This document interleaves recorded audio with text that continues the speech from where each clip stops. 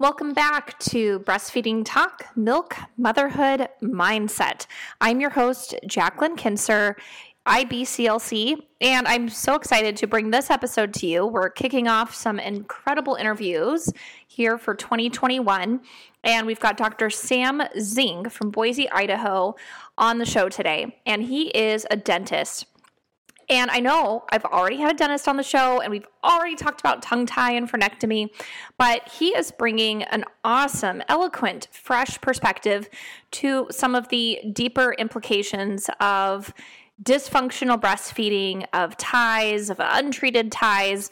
He's filling in some gaps and really just explaining things in a way that is so incredibly easy to understand that he blew me away. So it's actually really funny because I think other than, maybe the first episode of this podcast, I haven't really listened to the episodes on my own. I record them.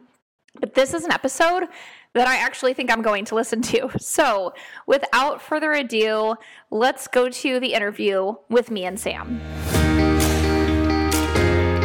Hi, I'm Jacqueline Kinser, and for the past 5 years, I've been helping families all around the globe to overcome their breastfeeding challenges.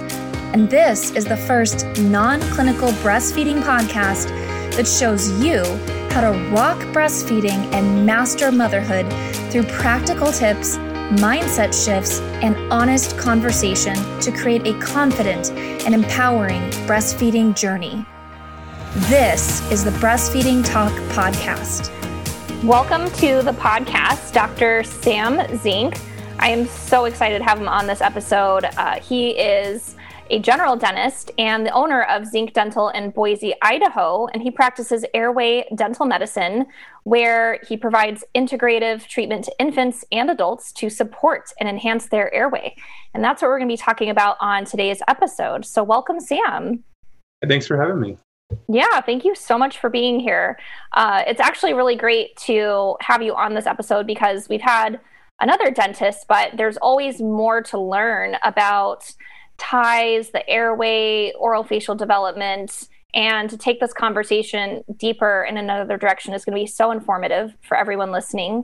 But before we get into all the cool, nerdy stuff, I'd love to hear about how you even got into this work because most dentists out there don't do what you do, and it's very unique and very specialized. Yeah, so I always wanted to be a medical doctor growing up, but I ended up going into the IT field because I didn't want to be in school for too long, for 12 years. But my wife became a dental hygienist, and I was like, I was actually getting my MBA, and I decided I want to go to dental school. So I actually went back to dental school when I was a little bit older than most dental students. I was 28, and so I really enjoyed it, and I just wanted to have a career where I could make a difference and have a family and still have time with my own family. And so I just kind of went through the standard dental school experience. I went to the University of Louisville in Kentucky and I think I got a great education, but there was really nothing discussed other than really cursory gross anatomy discussion about a frenulum, or not really talked about a tongue tie. So it wasn't until, my first son was born. I had a semester left of dental school. And looking back now, I have an intake form for infants that come in with symptoms, and there's a list of baby symptoms, a list of mother symptoms. And I just think my first son, he would have had every single baby symptom, like poor latch, falling asleep while attempting to nurse. He didn't have problems with weight gain, which is probably why through this process, we saw lactation consultants and pediatricians and different number of medical professionals that no one mentioned that he might have a tongue tie despite having almost all the baby symptoms. And my wife, she had tons of symptoms, lots of pain. She said she remembers having pain breaking through the Percocet she was taking because she had a C-section. And she had that much pain from the breastfeeding and just powered through. She ended up nursing him for 2.5 years. And she even had, mastitis and then a lump in her breast where she had to get a biopsy. And it was just extra milk and plugged ducts. And again, no one ever said, hey, maybe you might want to check out tongue tie as the cause of all this. So, I was really happy to be a first-time father, but I also remember thinking man, should it be this hard? Should he be waking up every hour and nursing and then crying and not sleeping? And so it's kind of one of those coulda, woulda, shoulda things that I wonder what it would have been like if he had been treated at an early age, say, I don't know, 5 days old. Yeah, it's so interesting that you share that, because I think for even just, parents who maybe have like a 6-month-old right now, they're kind of doing that hindsight 2020 thing as well, and just saying, gosh, had we known, right? We could have avoided so many issues. And thank you for sharing your wife's experience there, because yeah, things can get really severe when these things go missed. And it doesn't mean that you can't breastfeed for 2.5 years. It doesn't mean your baby won't gain weight. Those aren't always the signs that something's really wrong. Yeah. Yeah. And so, as like I said, I was finishing up dental school and went into practice. And my second son was born a couple years later. And he had less symptoms, but a lot of this, I think he had some of the same problems with tongue tie and lip tie. Actually, a really prominent lip tie in his case, anatomically. But there were less symptoms. And I think a lot of that was because of compensations. So my wife had a lot of lactation help where they, gave her a special pillow and she positioned really expertly. And, she kind of had gained a lot of skill where I think that, it was good in a way, but I'm concerned that people don't realize that the compensations have consequences. And I've talked to a pediatric dentist about this, where they think maybe even if a baby with tethered oral tissues is trying to latch, that their jaw could be getting pushed in a direction that could cause adverse growth. That's such an important point that I think really gets overlooked. And I think about even my training as a lactation consultant, and a lot of it is really just training us to, teach our clients those compensations that you're talking about.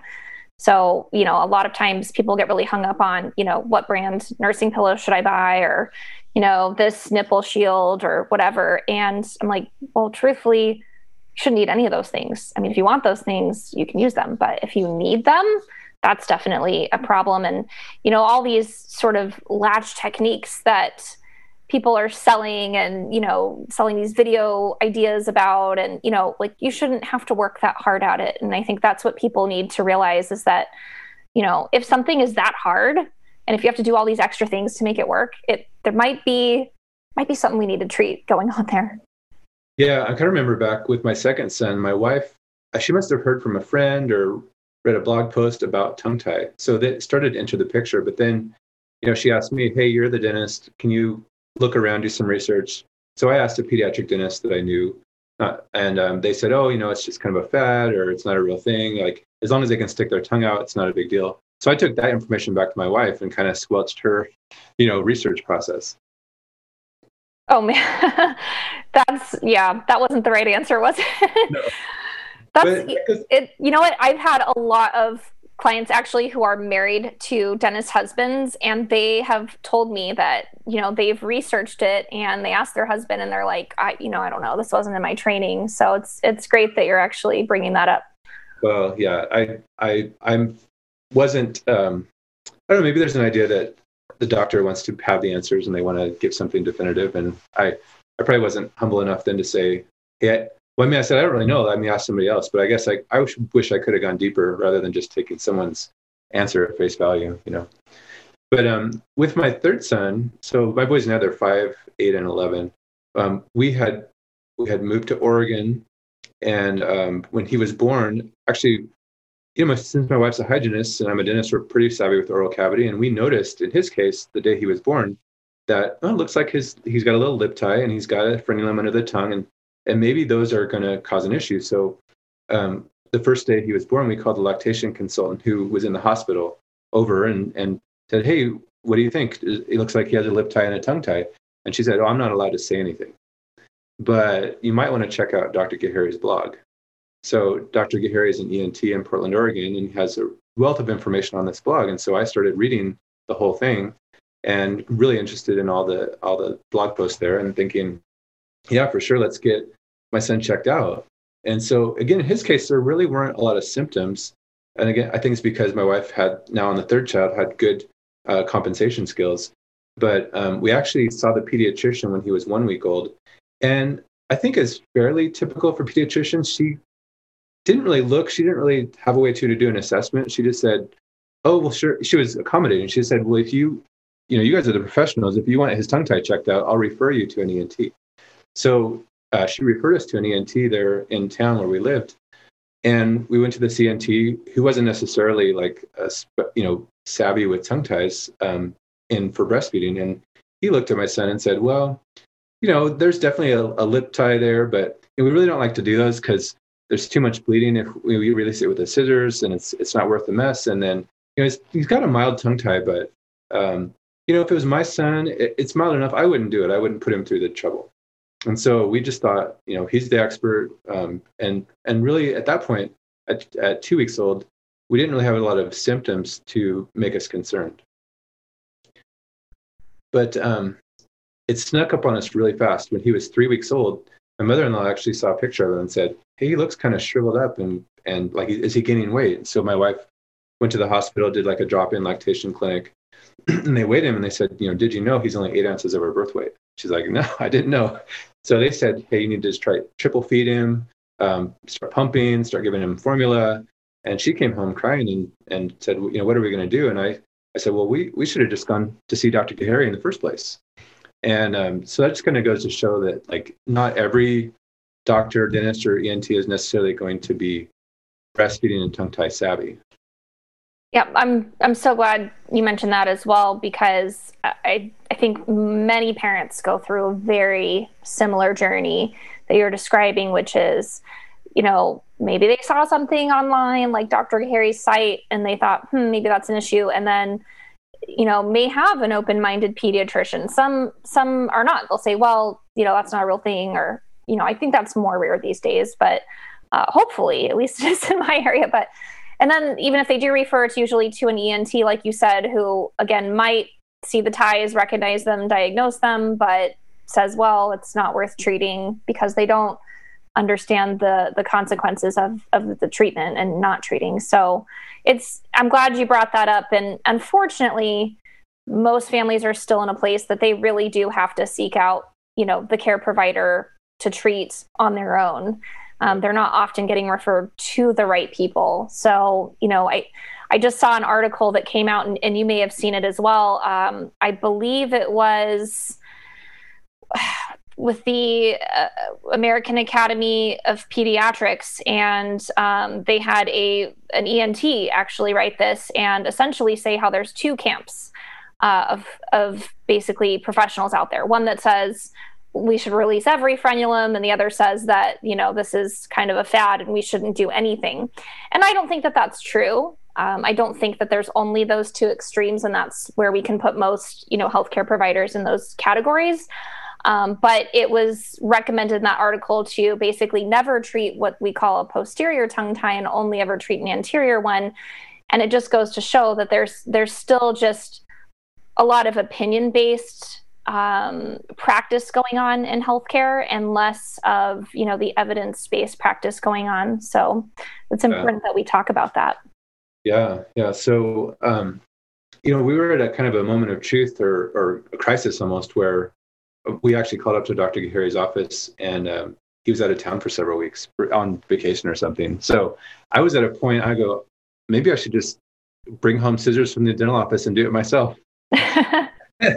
Because we were kind of feeling desperate. Now we feel like we had really identified the problem and knew the solution, and didn't really have the help. But fortunately, I decided not to do that. And the next day, their office called and said, hey, we have a pediatric dentist up in Portland area that has chatted. Dr. Gahary has the same laser. We're comfortable referring patients in his absence. So they got us in the next day, and then I asked to go back and see the procedure. And it seemed like really it's a fairly straightforward, safe, minimally invasive tape procedure, very quick. And I was like, heck, I can do this. I've seen it done. I need to get some more training. But if this, this helps babies that much, this is something I definitely want to learn. And then over the next days and weeks, it was tough to do the stretches, and there was some pain involved, and, for my wife and for the baby. But I have these pictures now. We have a picture when he was 1 month old, and he's just looking shriveled and gaunt and breaking out with eczema on his face.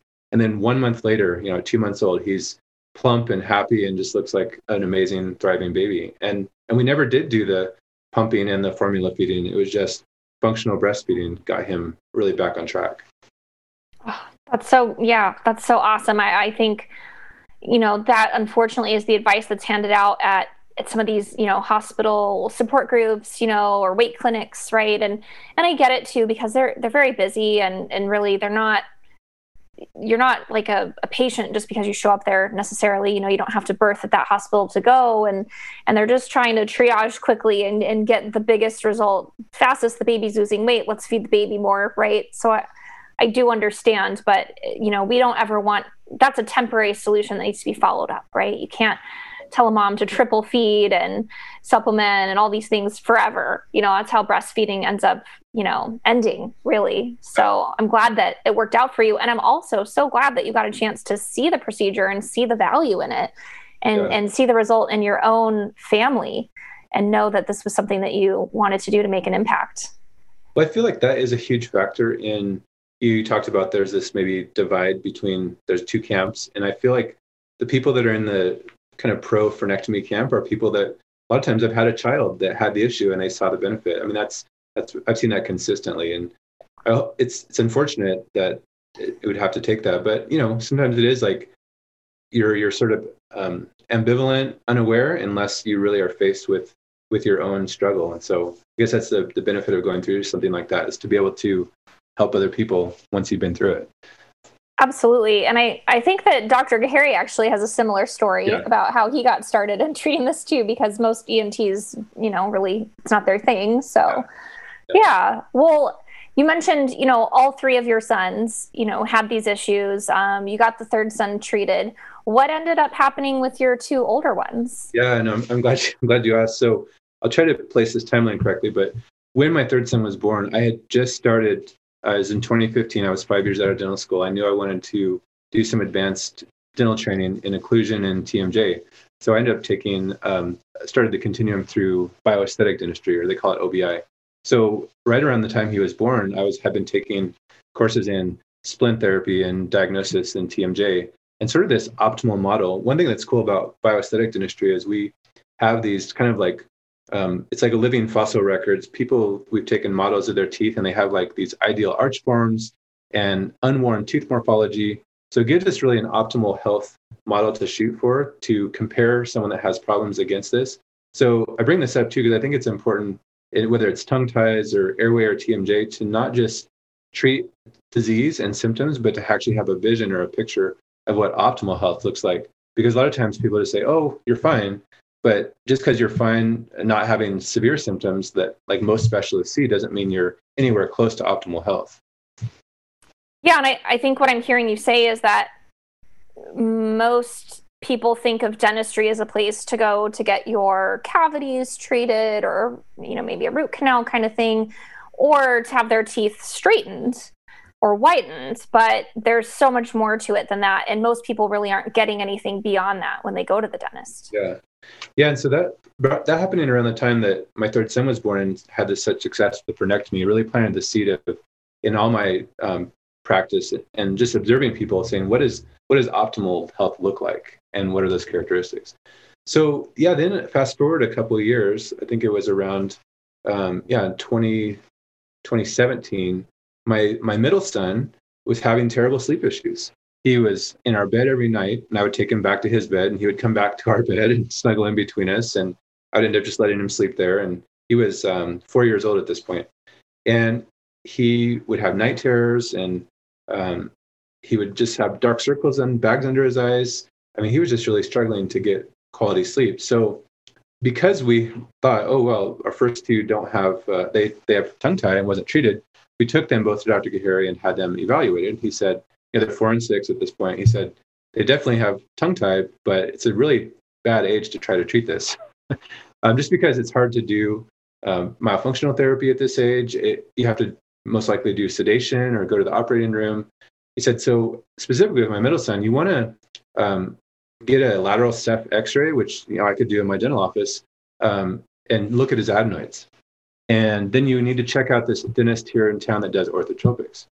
And so I didn't really know much about that at the time, but we did go ahead right away, get the lateral ceph x-ray, which showed that his adenoids, which are sort of like tonsils up behind the nose, so it blocks the nasal passage. He had about 70% blockage of the nasal airway. So they had us fill out a pediatric sleep questionnaire, and he scored like an 80 or 90% out of 100. So he had a lot of these sleep symptoms. And then we ended up consulting with a pediatric ENT. And, they asked us if we want to do a sleep study. And we said, no, if we can go ahead and get this done why would he need a sleep study? He's already scored high in the pediatric sleep questionnaire. And so we had an adenoidectomy done. He had sort of smaller to normal tonsils, so they decided not to take out the tonsils. In hindsight, I might have pushed for that more to clear that whole airway, but he had an adenoidectomy. It went pretty well, but he did better for about, I would say, 6 weeks. We thought there was a big improvement in his sleep, and then he reverted. He regressed back to the same old tossing and turning and being in our bed. And then I captured this video of him a few months later where he's sleeping with his head just hyperextended, like his chin is so high in the air. And what that is it's a child trying to survive by opening their airway through head posture. And you can see his mouth is open. And what I started realizing is that, in some kids, I think tonsil and adenoidectomy does help open the airway and they start to grow and develop more normally. But I think in my son's case, he already had this adverse jaw development and a malocclusion that was the limiting factor. Yeah, I think that gets overlooked, and I've seen studies about adenoidectomy saying that it's very likely to get a relapse of symptoms as soon as 4 weeks after it's done. And so you put your child, under anesthesia to get this done. It's not so fun, and like you said, things were better for a little bit and then they're not. And it might be, like you're saying too, it's not that we don't ever do that. It may be part of the treatment plan. You've got to address these other things. So, you mentioned really the jaw development and things like that. I'd love for you to chat more about that. So, we can recognize it sometimes more easily when we have an older child or an adult who's able to speak and articulate and all of that. Sometimes it gets missed in babies, and we're not thankfully we don't need to do adenoidectomies on babies or whatnot, but these are the things that we look at later on down the road if we don't address things early on. So yeah, I'd love to learn more about basically, if I was going to sum it up in a question, just because you had said this so well, is you asked the question, what does optimal health look like? And this kind of started the journey for you. So how does dentistry, or how can dentistry help people, or what you do as a dentist, help people create optimal health? Oh, yeah, that's a great question. I look at pictures of my son from the time before he was even had the adenoidectomy. And you know how when you learn something and you learn to see signs and you can't unsee it, right? So now I'm like, how could I have missed all the signs that are here in this? We had family photos. I'm looking at his face in this picture, and he's got a gummy smile. So if you see a lot of gum in a child's smile, more than likely their maxilla has rotated clockwise and it's down in their face, and there's mouth breathing. So that's part of what causes that vertical growth. And then and the maxilla is the upper jaw for those who don't know. And then, there's the teeth in the upper jaw, there's no space.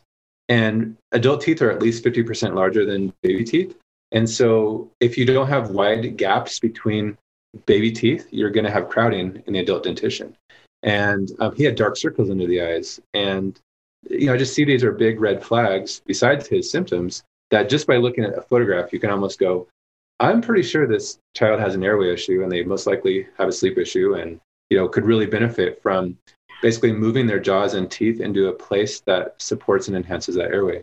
So that's why I told you that Dr. Gay-Harry had mentioned reaching out to the dentist that did orthotropics, and I just didn't do that. We were taking it one step at a time. But then I did contact him, and I was really trying to decide, should I just have this other dentist treat my son, or should I learn this? So I did decide to take the orthotropics mini residency in 2017 and 2018, and I still had that dentist in Portland help me, but we started treating my son when he was 5 with orthotropics, which is like a pediatric jaw development technique. So we actually used an expander in his upper jaw to create big spaces between the teeth and expand his palate. And part of what got me really interested in orthotropics was there's a lot of discussion about the problems that adults have, and that Dr. Heng, he's the instructor there in Los Angeles, he actually reopens extraction spaces for people that have had their premolars extracted. And I go, I've had my premolars extracted. And if someone wants to reopen those spaces, there might be, maybe it might have been wrong to take them out in the first place. And part of why I was thinking that was, my son's having sleep issues from basically a small oral cavity that, and just as a little aside, or it's a pretty big thing though, but you can see CT scans and pictures online where the size of the upper jaw directly sort of dictates the size of the airway. So the airway is sort of soft tissue hanging off of the upper jaw. And think of it like a tent, like your bone's like the tent frame, and then the soft tissue is like the tent fabric. So if you make the mouth bigger, you have a larger airway, and the larger airway is much less likely to collapse under the inspiratory pressure of breathing in. So here I'm kind of looking at my son at 5 and looking at myself at about almost 40, thinking like, wow, by the time, I don't feel like I had problems earlier in life from having extractions and orthodontics, but now that I'm getting closer to 40, I'm feeling like I've gained some weight, I'm sleepy, I'm fatigued, I wake myself up kind of choking on my tongue, like there's not enough room for my tongue in my mouth, and started connecting those dots. That you've said so many things so eloquently. I don't even know where to begin. If I was listening to this episode right now, I'd probably rewind the last few minutes and just replay it because it was so good. But I love the way you explained the correlation between the upper, the upper part of the mouth, the palate, the upper jaw, and everything that follows from that. And I know I've worked with our airway dentist here, and he said how much easier it is to expand the upper jaw anyhow. Like the lower jaw kind of follows whatever you do up top. Now you might have to do things with that directly, but that makes sense to me. And I think there's a lot of parents out there who are recognizing these high palates in their babies, or they'll say the baby has a very small mouth or the jaw is recessed, right? And these are some of the things that they really struggle. It's like a catch-22. They struggle to get the good deep latch that they know they should be getting their baby to have because of these things. But then on the other flip side of that is getting the good deep latch is what ultimately grows that jaw and the airway. So we have to do what we can to enable that. And I'd love for you, just because I think you said like 50% of your practice is doing the infant frenectomy. What are the things you're seeing in babies in terms of airway issues? What are parents seeing? What are you seeing? And how do we fix those? Yeah, no, I'm glad you circled back to that, because I've seen some information about if you have an ultrasound of a baby and you get a nice sagittal view, which is like the side view, you can actually do a measurement called the inferior facial angle. And it's like taking a line through the cranial basin and the nose and then back towards the chin. And basically, as that angle gets smaller, there's a threshold at which you can say this baby in utero has retrognathia, meaning their jaws are too far back in the face. And usually the lower jaw is too far back. So we have an epidemic of collapsed facial form and collapsed airways. And we can actually see this now in utero. So you can have babies born where, some people say it's normal for babies to have a retreated chin, but I wouldn't say that's normal. Again, it's not optimal. But one thing we have seen is where a baby with a retreated chin, they do seem to already as a newborn struggle with their airway. We'll see sleep postures where they're sticking their neck, they're craning their neck back. They're really extending their chin way up to open the airway. And that's not good to start life that way. And the breathing might be more raspy or labored. But we have seen is that some of these babies, we release the tongue and they're able to do functional breastfeeding, and that's growing and developing their midface. And we're seeing faces and jaws come forward even in infants with this. Yeah. I've definitely seen that as well. And interesting you mentioned that on the ultrasound, because I had a good friend who posted, one of these 4D ultrasound pictures on her Facebook page. And I saw that chin so far back already. And I was like, do I tell her or, and then after the baby was born, you don't want to, it's sensitive time, right? You don't want to, how do you bring that up sometimes? Right. But it's like you said, once you see something, you can't unsee it. And I think she posted a video like towards the end of the pregnancy of her tummy moving because the baby had so many hiccups. And I was like, oh man, lots of hiccups are not a good sign either. It's not bad if they do it ever, but when it's all the time, I usually go, that's probably a baby with a tongue tie, just because you're struggling to swallow properly that amniotic fluid. And then the baby came out and, was gaining weight. Great. She had a ton of milk, but, the reflux was there and the snoring was there. And I think she posted a cute video of the baby snoring. And I was like, okay, now I got to message her. Yeah. She doesn't know. And I know she thinks her baby is perfect and her baby is perfect, but we can just make things so much better, and actually she did end up going to get treatment, which is really cool. But Yeah, there's amazing things that we've seen. And I don't know if you've seen this, but you mentioned, this idea that the baby's born with a recessed jaw is normal, or that's kind of what we're taught. I actually have, I forget the exact title of the textbook, but it's like one that every lactation consultant has, like human lactation and something, and breastfeeding or something like that. And it actually says babies are born with a recessed chin to help facilitate breastfeeding. And I'm like, that doesn't help facilitate breastfeeding at all. And I think it's maybe Dr. Kevin Boyd who's done some research on this, but looking at fossil records, and there used to be infants born with the upper and lower jaw not recessed, and they clearly were doing okay. So, what can we do? Like you said, it is an epidemic. It isn't. No, I think that's where that perspective comes from. I'm glad you brought that up, that Kevin Boyd's published a number of articles about evolutionary medicine and dentistry. It's basically the idea that you need to look at the fossil record. And I think there's even some articles, I think, even went to the Atlantic magazine about Kevin Boyd at the Penn Museum, and they've got this collection of pre-industrial skulls, and they have infant skulls. And their jaws are way forward in the face. They can measure that angle. They call it the SNA. So it's like from the cranial base to the nose to the chin, or through the upper jaw. And it's like 90 degrees, which means it's really far forward. But even now in the orthodontic literature, they use these norms that are based on like people from the 1940s. So they say maybe like 82 degrees is normal. So you're already starting from a norm that maybe is compromised by a problem with, well, basically, what the anthropology literature shows is that there was a collapse of facial form and a reduction in the size of the jaws and increase in crowding the teeth that happened right around the Industrial Revolution when the food supply became soft. I think we went from chewing 4 or 5 hours a day of hard chewing to only chewing 5% of our pre-industrial norms. So basically, if your muscles don't work hard enough, then your bone is not going to grow to its full genetic potential. So that's at the root of basically infants having smaller jaws. Breastfeeding can help, but also there can be sort of a drop-off when they go to solid foods. It's kind of hard to chew 4 or 5 hours a day hard chewing, or most people wouldn't want to because we have access to soft food. But that's a big part of the problem, is this soft diet that basically makes it so people don't have room for teeth, and they have impacted teeth and not enough room for wisdom teeth. And so going back to that evolutionary medicine dentistry idea, it's really a blind spot in the dental and medical education. And I think Dr. Boyd in his article says it would be like an engineer not studying physics would be the same as a dentist or a doctor not studying evolutionary medicine and dentistry.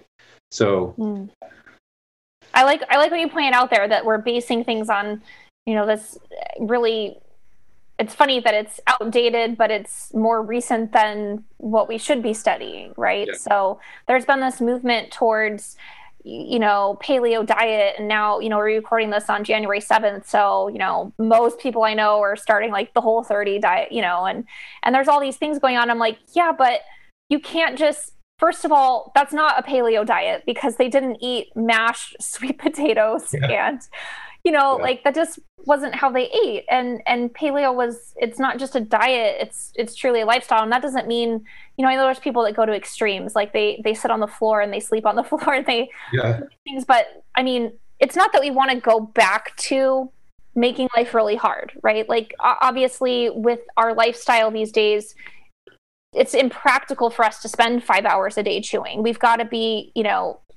in terms of just societal expectations, more productive than that. We can't spend that much time eating. We have other things to take care of. We have work, we have children, we have to sleep, like all the things, right? But there's definitely way too much convenience, like with pouches for kids or, smoothies and protein shakes and all that kind of stuff. So, where's the balance? Because I feel like sometimes people get this information, they go, okay, great. And they either become kind of purist about things and a little bit obsessive, or they almost go like very defeatist and say, well, I'm never going to have that 90-degree angle with my jaw, why should I do anything at all? So how do we help, parents especially, just like what are the main things that we want them to focus on? Because I think for most people, it's unrealistic to expect perfection, right? Yeah.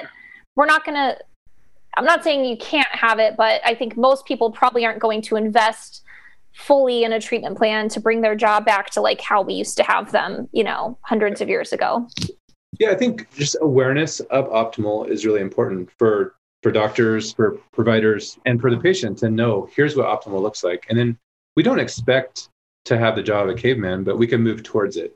So if you have some sort of objective measurement, and there's some really cool ones, like within the orthotropics literature, we have this idea that about 40 to 42 millimeters of the intermolar width of the upper 6-ear molars, we can measure that objectively. You can measure it on a skull or in someone's mouth. We kind of think we need at least 40 millimeters or more to house this human tongue. So if you're talking about, say, a child or an adult getting palatal expansion, jaw expansion, if you have a target to shoot for, then you can actually move towards optimal, where traditionally maybe with palatal expansion, they would say, well, we're only going to move it 2 millimeters. Well, that's just sort of like a guess and not really looking at where do you want to go. And so a lot of cases, you actually need to expand the upper jaw and the lower jaw to match, because if you expanded the upper jaw too much, it would not match the lower jaw and it would compromise the occlusion or how the teeth meet. But in any of these cases, whether it's breathing or airway or tongue tie or palatal size, we can move towards optimal. And we might not say we're going to get there, but we can make significant improvements in vital function and health and quality of life and longevity by moving towards that optimal. Oh, I love it. I think you answered that question so well, because I think some people don't always have a great answer, as to why we should even go for that. And that was really good. And myself, having done myofunctional therapy and measuring that intermolar width, it's so important, because I would work with families who would, we'd recognize the ties in their baby and they'd get them treated and great. And they would say, oh, well, my 6-year-old, has been in speech therapy for 2 years and, definitely has a tie too. And, I'm going to go get that released at the same time, or I'm going to go get it done. And I'm like, well, hang on, we got to take some measurements, because if you don't have room for the tongue, then there's no point really in releasing the tongue first, because it can't go to the right position. Yeah. And so people are putting the cart before the horse and thinking, oh, tongue tie release will fix everything, yeah, or lip tie release. And that's really not the case. And thankfully, I would say, at least there's not really any practical way to do it anyway, but we're not needing to expand babies before they get their tongue ties released. So there's that. But when we look at anyone beyond infancy, that's a huge, huge consideration to make. Yeah, so Kevin Boyd has shared some nice articles that were actually written by a dentist in like the early 1900s. His name's Bogue, and he has this Bogue index, which they look at the intermolar width and say by age 4, we know from those studies that they should have 28 millimeters between the primary molars, and you should grow like a millimeter or 2 a year till you get to that 40 millimeters I mentioned. So we had this sort of growth curve of the palate from at least age 4. So by 3 or 4, you can really start to notice if that palate seems small and if it would need expanded. Now, like the younger the child is, maybe they would benefit from frenectomy and by the soft tissue growth influencing the jaw growth to be better. But I would say probably by the time they are 4 or 5, it's probably going to be somewhat limited in how much just the tongue tie release alone would help influence the jaw growth itself. But like with adults, that's a big part when I see adults that come to me, because often they know I do tongue tie, but they're an adult. And that's a big part of why I do a comprehensive examination where we get a CT scan and an intraoral scan, and I'm able to use digital tools to measure their intermolar width and their airway size, because there's actually, and tongue posture, those are all factors that speak to their prognosis. What I have found, though, and also talking about getting towards optimal, is I kind of break it down into, for adults, is 30 millimeters intermolar width is small, 35 is medium, and 40 is large. And really, I don't see any larges, because if they have a tongue tie, they probably don't have, if people that have functional tongue, that they're the ones that develop those 40 millimeter intermolar width. So I often see people kind of between 30 and 35. So I think the people that have a 30 millimeter intermolar width, and so I call them small, as they don't have as good of a prognosis with a tongue tie release because they don't have room for that tongue. Now, depending on the patient, I have quite a few speech therapists as patients, and they're really gung-ho. And so I tell them, you might get some what I call downstream benefits, which is the myofascial release and the tension in the neck and the back and all the way down the body. And some of those can be nice, but we say you might have to do the frenectomy again if you do get expanded, so it might be 2. But I have seen a lot of patients where they're at that 35, so they're medium, and they're not this optimal caveman 40 or 50 millimeters, but yet they do have really nice benefit from a frenectomy or functional frenuloplasty. It's really more an involved procedure for an adult to get a full release. But but they do quite well at 34, 35, 36 millimeter intermolar width. So it really is a case-by-case basis. It's a sort of precision medicine and dentistry, and you really every situation is unique. So that's why, like I said, babies, I think they have more of that growth potential, but the adults, you want to take all those factors, basically the three-dimensional jaw shape and size, into consideration. Yeah. And I mean, gosh, how long does it take to take that measurement? Not long at all. It would be so great if at minimum every pediatric dentist was screening. If we start there, then by the time they get to an adult dentist, it's taken care of, right? So like you were saying, by age 4, it's supposed to be a certain measurement. 28. Yeah, like, wow, it takes 2 seconds, right? To just, hopefully if the kid's sitting still, right, to measure, and we could at least screen. So maybe they're not the dentist to treat it, but at least there could be screening. And so now I know all the parents listening are going to go and get a measuring tape, and they're going to measure their own mouth and their kids and all of that, which, great, go and do it. But I want to, we keep kind of dancing around it a little bit about breathing specifically. Oh, okay. And, you've talked about babies, or even like your older son, right, sleeping with the head tilted back and maybe the mouth open. Or I've seen babies where the tongue protrudes between the lips even. They just kind of have this posture where they look like a bulldog a little bit. And bulldogs, we know, have severely compromised airways. So we know it's impacting breathing negatively, but why is breathing so important? Like how should we be breathing, I guess, is my question. I guess there's two sides to that coin. One is that there's a lot of this is involved with posture. So, someone's going to breathe, they're going to survive, and they're going to compensate with their body that may cause adverse growth or pain or tension or all those things, because, the breathing is going to be the most important thing in terms of, they say, like, there's nothing more important than your next breath. If you don't breathe, you're dead. But, the posture for compensating for breathing will cause the malocclusion or cause adverse growth, or maybe a convex face or a forward head posture. So we really see that this soft tissue dysfunction is driving crooked teeth.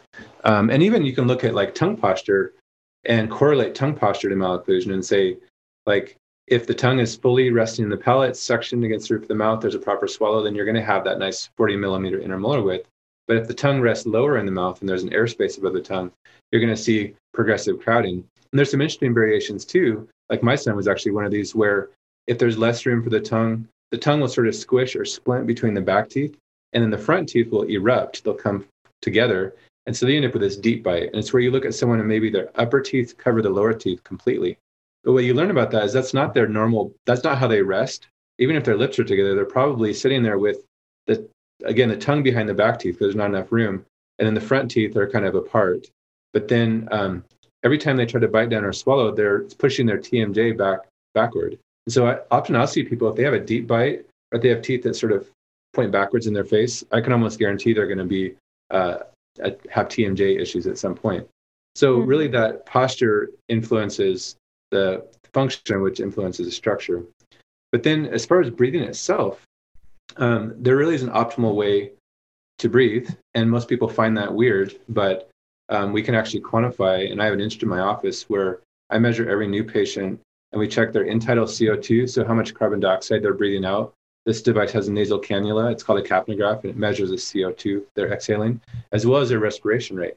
So I often find patients where they should be breathing maybe 6 to 10 breaths a minute for very calm parasympathetic activity, and they're breathing like 20 breaths a minute. And they don't look like they're hyperventilating. They're just sitting there normal, but they're breathing very quickly. And then CO2 is really interesting. It's produced in the cells as they do work. And it's what unlocks the oxygen from the red blood cell to go into the tissue cell. So if people are hyperventilating and they're breathing too fast and too deep, they're blowing off, they're losing too much carbon dioxide. And therefore, they actually have blood flow constrict, and the oxygen is not able to get into the cells. And so that's why the blood flow constricts. So we actually can see brain scans where this brain is getting less blood because the person's hyperventilating and they have low CO2, and the blood flow is shutting down or slowing down to prevent cell death. Because if your cells did work but couldn't get the oxygen, they would die individually, and you could have all kinds of problems. So I can help people go from this learned unconscious dysfunctional breathing behavior, because it really is a behavior. It's more like posture or gait, like something you kind of learn from your parents, from observation. People have these poor breathing behaviors, but then they also develop a certain set point of CO2 where if they try to breathe slower, they try to breathe less, they really can't because they're sort of tolerant to this low level of CO2. But we have a tool where we can train them over a 1 month period to breathe less quickly and lighter, so they retain more of the CO2. They get to this optimal level of 40 millimeters of mercury CO2, and that allows their blood flow to increase to their brain and to all their tissues in the body, and that's allowing the oxygen to maximally enter the cell. And so I would say there's nothing really more important than your next breath that properly distributes in oxygen to the cells. Oh my gosh. Okay. Everybody go back and re-listen to that. That was beautiful. Like, wow. Yeah. And it just, and some of the things that I'll just share to piggyback on that, like how does this translate in the real world, is obviously a number of health problems, right? I mean, there's so much research coming out even regarding mental health, specifically, behavioral disorders and even ADHD, which we recognize in kids, but also adults, that those are all rooted in sleep issues.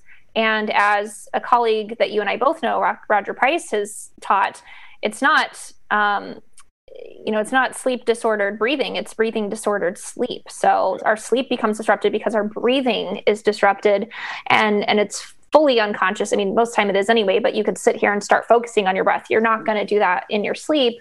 You might do it in yoga class. But there's a reason why yoga has so many benefits, right? Because you have that breath consciousness. But I've seen when I've done the myofunctional therapy work with people and helped them with that breathing behavior repatterning that you're just describing. I had a 36-year-old male who, he fathered children. Like, I worked with their baby too. And he had erectile dysfunction. And he said once he did the myofunctional therapy and he was totally gung-ho about it, and he got his frenectomy, that problem resolved. Because like what you're saying about the blood flow restriction, it impacts so many things.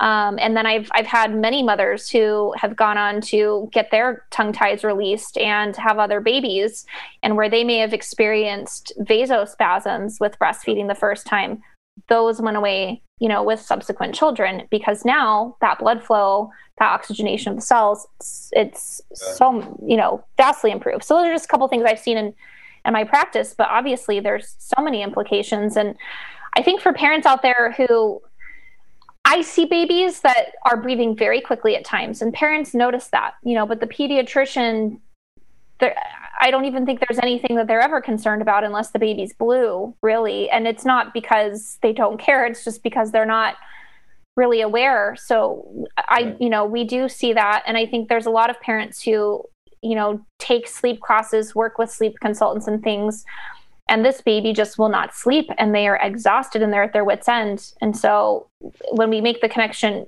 maybe you can do a really good job of describing what's the connection between breathing and sleep, because sleep is where our body restores itself. So if we're missing that, we're not getting good quality of that. It's just this whole vicious cycle. Yeah. Well, that's why I have a methodology I use in my practice where it's sort of like, a pyramid where one level supports and enhances the next level. And that's why breathing is at the bottom. It's the foundation.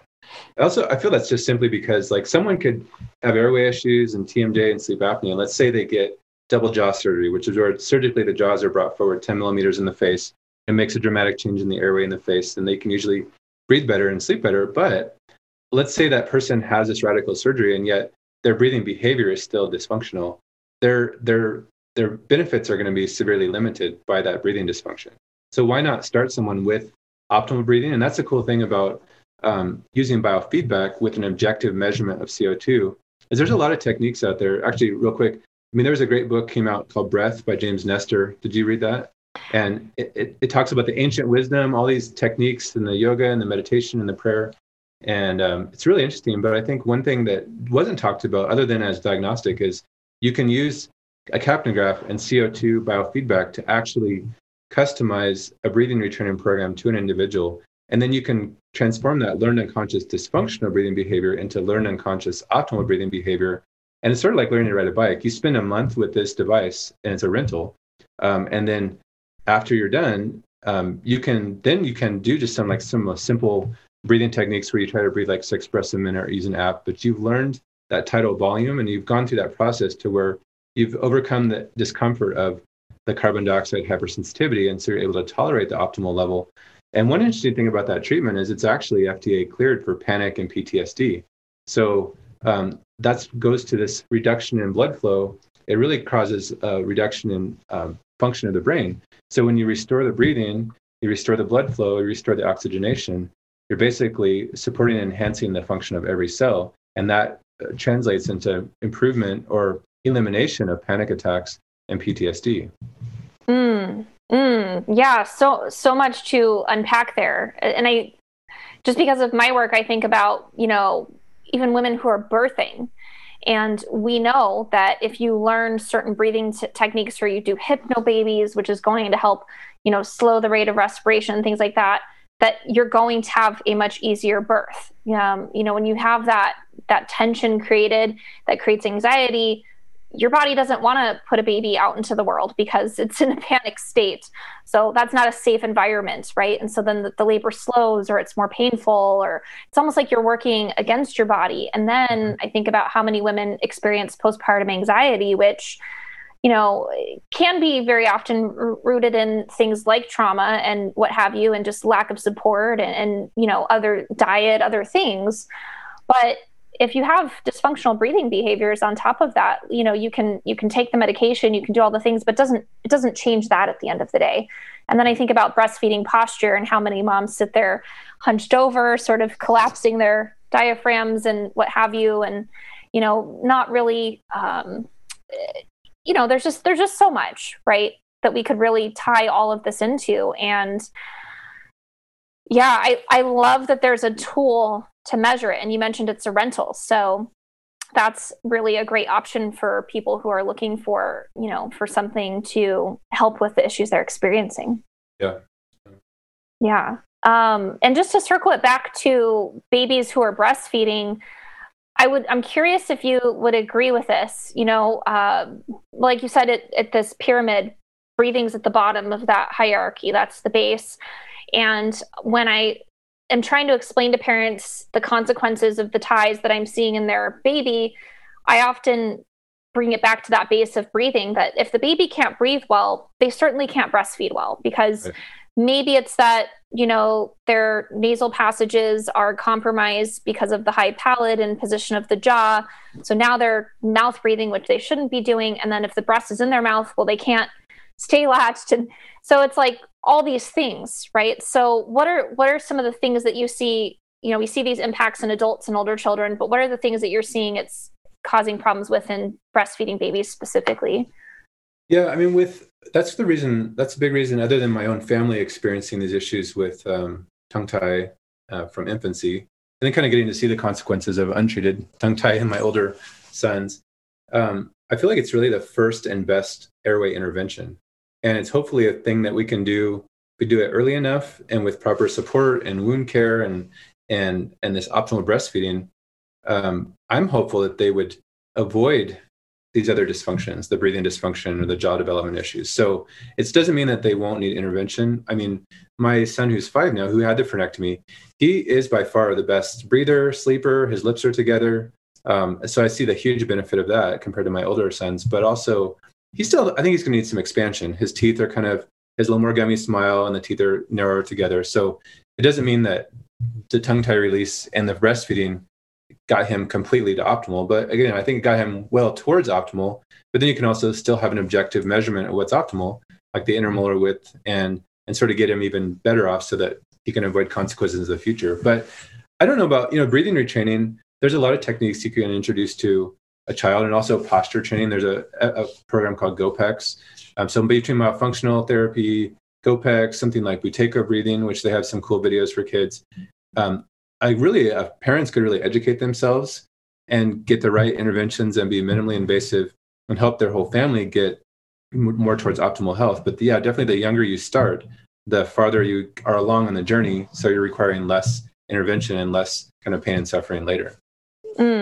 Such a good point. One of the things I do that a lot of IBCLCs are trained in is, this oral habilitation for the infants. And, I know you work with one of my colleagues and, we all try to partner to do this team holistic approach. And it's very easy for me to retrain a baby to solely nasal breathe. It takes a few days. Now, you were talking about this device in, a month and, for an adult, right? So, and then it's just, your brain is very habit-based. Everything's habit-based. So the way your baby latches, the way they breathe, all the things, but it is a quicker process when it's a baby. So the sooner we can do these things, I feel like not only are you just saving a ton of time and frustration, but certainly money down the road. And like you said, it's not like just because you release your baby's ties now means that you'll never need orthodontics or any of this stuff. But, you're certainly giving you and your child a really good head start and a really healthy start, as optimal as we can get it, as early on as we can get it. Yeah, that's true. Yeah. Oh gosh. Well, this has been so incredibly informative. And I think that you've answered a big question that I get a lot of the time, which is, what happens if I don't treat these ties? And, I really appreciate you sharing the story of your sons with us, because your personal experience tied with your, actual medical and dental training is so important to take both of those, and you can really describe it so well.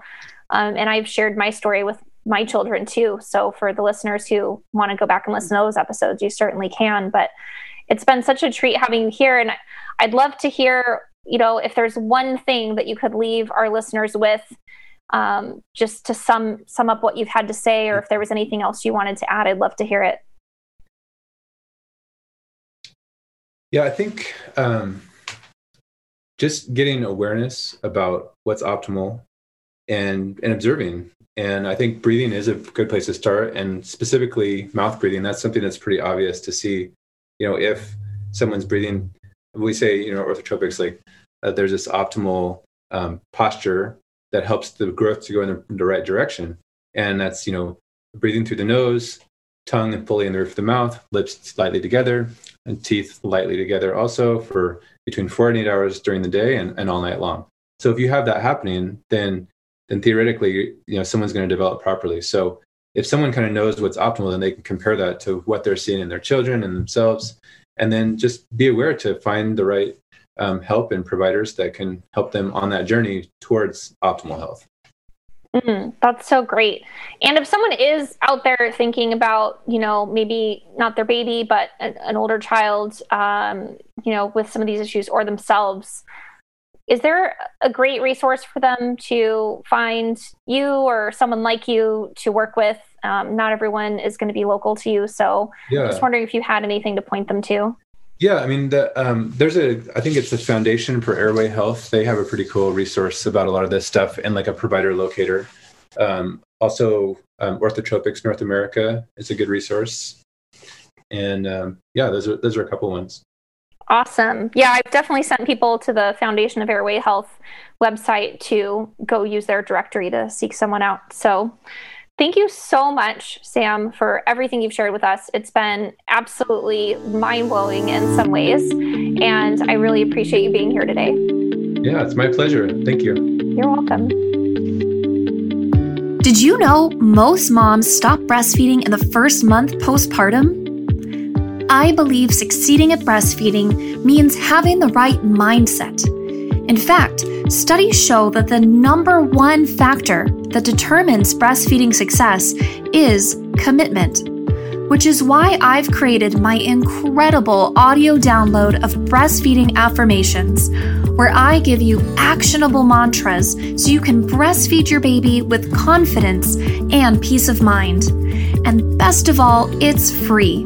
To get access to this audio and PDF, simply visit holisticlactation.com/mantras, and you can get started right now.